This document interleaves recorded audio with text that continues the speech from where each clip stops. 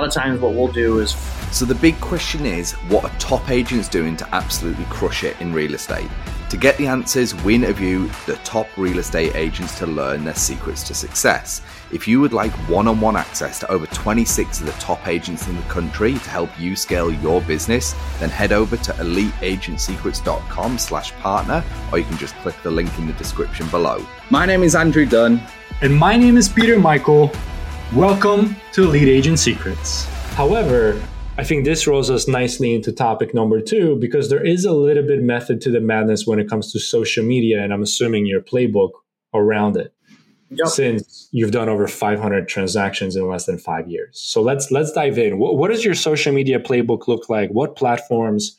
What are you saying, doing, posting, growing? Does it matter how many followers we got, or it's all irrelevant? Yeah, we'll start at the beginning. So I am personally active on Instagram and Facebook. I believe in the personal audience versus the professional. We've got a professional page for the brokerage. Honestly, that exists for in the event that someone looks us up or looks up the company, or I just want you to know that someone's there. Like, I just think it gives us a level of officialness. And then we run ads with that. So we do a lot of times. What we'll do is we'll find a for sale by owner builder, and we'll just talk to them and say, "Hey, can we run ads on your thing? And can we run ads on your new build listing?"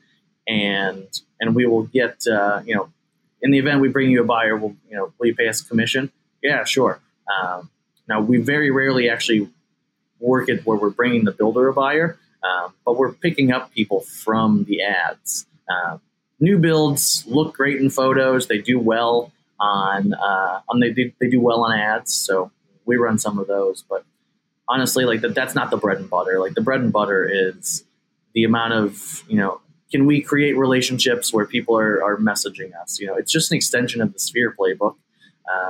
But we want to now we're posting, and I think. I post I've started posting reels more. I was always an avid story poster on Instagram. I do just basic Facebook posts. I like that my wife handles a lot of our personal life posts, and she just tags me in them, so I don't have to keep up with it as much. And then I'll just throw out, once every, I try to do it once every week, just something, document my week, throw something out there. There are people that post every single day, and I'm like, and that's great for them. Like, this is what works for us.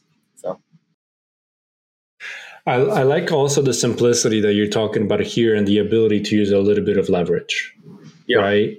AKA your wife posts or creates certain types of posts for you versus you focus on different things and you make things a lot more relatable. The biggest thing I see most real estate agents make as a mistake, like the biggest mistakes, I should say, that most real estate agents make is they try to separate their personal versus professional stuff on their pages. And I'm like, numbnuts.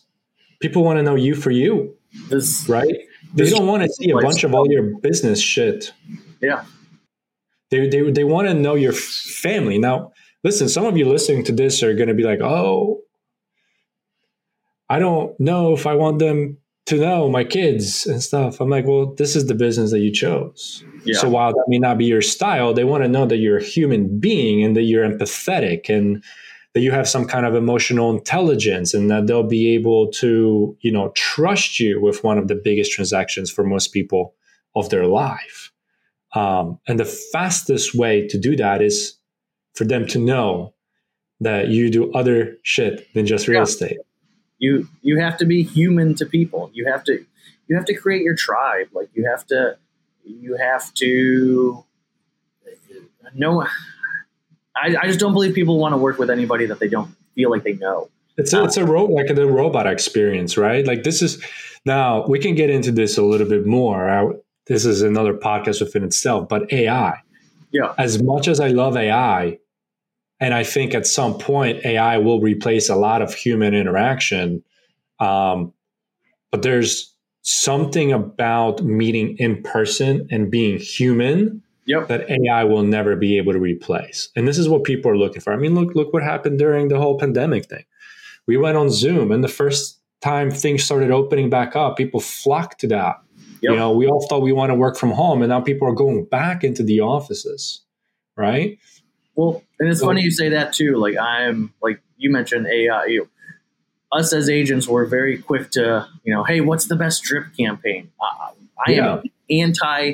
Like, I have Follow Up Boss. I'm anti drip campaign. I'm like, dude. I will never drip campaign anybody because I just don't do it. I'm like, like I said, I believe in the Gary V, the hand-to-hand combat. I'm like, you're going to hear from me. It's my job to talk to you. The drip campaign is never going to talk to you for me. I'm going to talk to you because I don't know what's on that drip campaign. I'm not wasting my time reading it. Again, we all want the easy button. Hey, I just wanted to jump in here and let you know, if you would like access to over 26 of the top agents in the country to help you scale your business, then head over to eliteagentsecrets.com/partner, or you can just click the link in the description below. Now back to the show. Yeah, I think we as agents, we get too wrapped up into making social media too automated. Yeah. Right? Batching content, posting the same shit that everybody else is posting, and not letting our flavor come out, right? Like, you guys listen to this show because we have personalities. We bring in a bunch of different personalities, and what may work for Jeff may not work for you specifically. So you got to figure out how you put your flavor. Because if I give you a recipe, let's take cooking, for example, you're going to give me the recipe and I'm going to change a few things. It's going to taste way differently than if you were to follow it. And even if we were both following the recipe down to the T, our skill set and our personality, we're going to end up changing something. And those two dishes, even though they're quote unquote identical, they're going to taste differently. Yeah. They just will. Right. And I think when it comes to social media, we're talking about personal pages, professional pages. Keep that shit simple. One page. If you're not consistent with one page, don't have two. To me, it's like, what can you manage? I'm like, look, I can manage my own Instagram. I can manage my own Facebook. And, and our operations team helps with the business page. But as they should, because that's a separation of church and state, right? Like, if people want to know what Hot Doors is, they're going to go and check that out, but they want to come to Jeff, right? We were talking about, you made a transition from Keller to Hot Doors, an independent brokerage that you started. I guarantee you, with all due respect to Keller, nobody gave a shit that you were leaving Keller Williams because they wanted Jeff.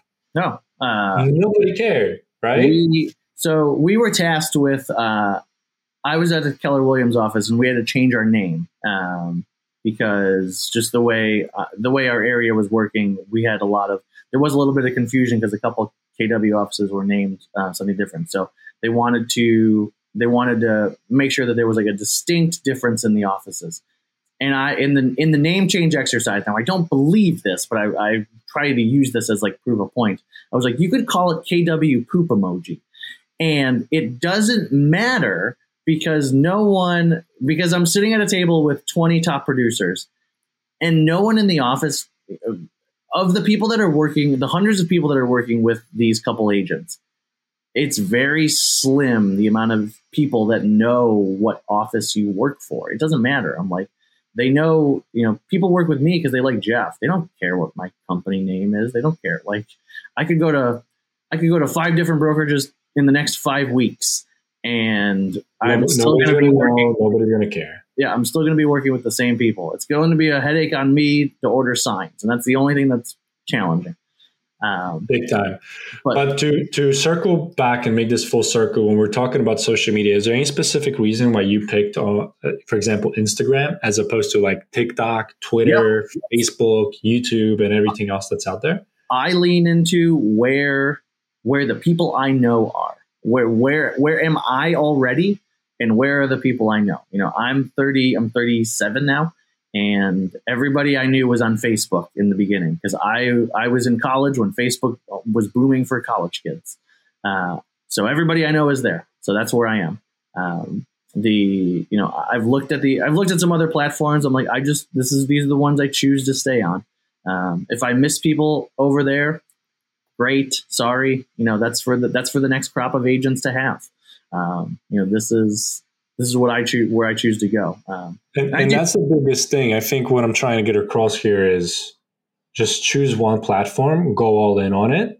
That's really the social media playbook. Just pick one, go all in, stay consistent, make posts, have people learn how to love you, trust you, respect you, get to know you, and have that be the compounding effect. That's really the social media playbook. Am I missing anything? I think, no, you hit the nail on the head. I think people will evolve too. Like when I started, the first year, it was make people know that I'm a real estate agent. Try to, the first year and a half, 2 years, try to get people to work with me to be their realtor. As I started to get bigger, I didn't necessarily need, the leads as much.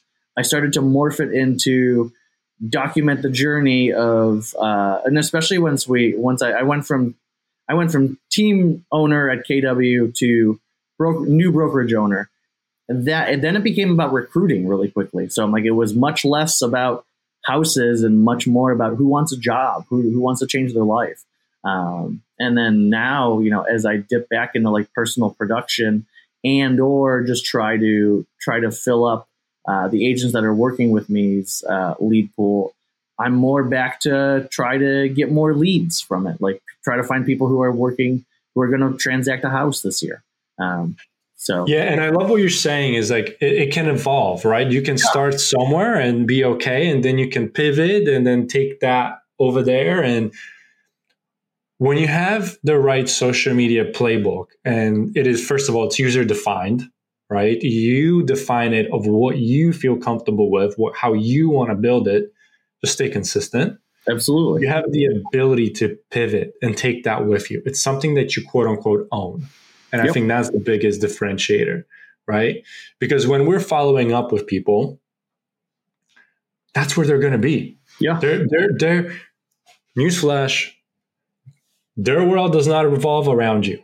So the fact that you switched brokerages, the fact that you went in a different direction, the fact that you had a career change, there's only a small percentage of people that are going to see that. So if you stay consistent and you keep posting, then there's going to be compound and that happens.